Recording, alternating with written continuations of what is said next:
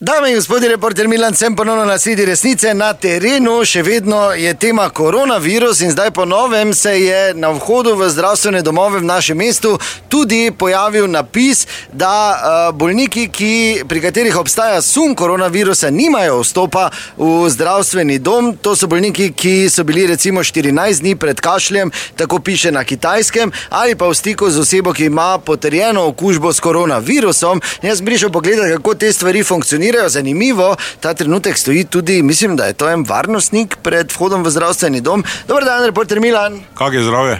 V redu, hvala. Pa vaše? Malo zadihaj globoko. Dobre, lahko greš not. Nisem hotel iti not, jaz tu sprašujem ravno zaradi tega napisa. Ne morajo iti not okužene. Te se okužba širi, če imaš tako tote na naj, ko so rahlo žite, pa pride zraven korona, pa kaj bi rado, pocrkamo vsi? V Sloveniji ni koronavirusa. Kaj ni? Zaenkrat. Zaenkrat. Zato pa je opozorilo, ker enkrat pa je gotovo, pa je tavžent. Kaj ne gledaš, televizijo ga kapajo dol? Dobro, ampak tu tako pogosto ne hodijo na Kitajsko. Nisem si jaz mislil tu obvestila, tako se odločili tudi, kaj so v šole hodili. Ja, v redu. Pardon, samo malo. Kam? Ja, k zdravniku grem.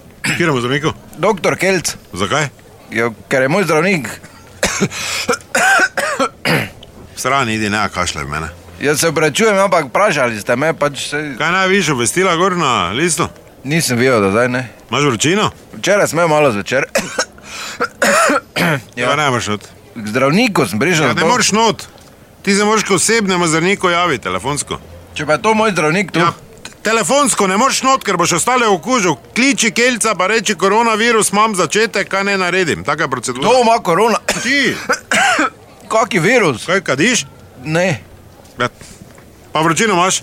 Rahlo, ja. Si bil na Kitajskem? Niti slučajno. Kitajska restauracija na zadnje? Prejšnji teden, ja, tašča, imela resno. V strani idu, brat. Pa če moram k zdravniku... Stran od vrat ide.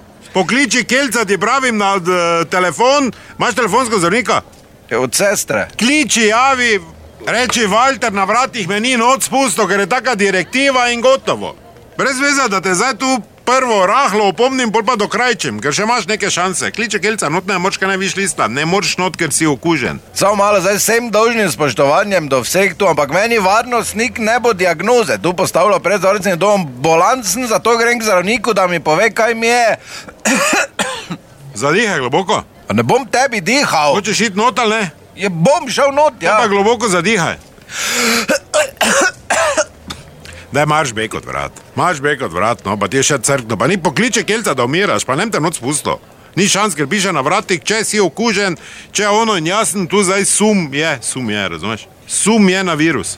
Ja, malo ste... Pa kaj malo, kaj bi ti rad se nalezel tu, sem ti prej rekel, zdaj še 2 besedi, pa ti tudi ne moraš not. Saj ne grem not. Pa ti beži bek od vrat tuj, pa me ne tu gužve delajte. Samo malo, pardon, Walter.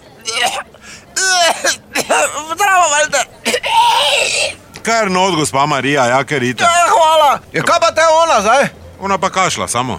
Dobro, da nas vse pozabite, resnica ni blenica, pa vendar marsikomu smrdi.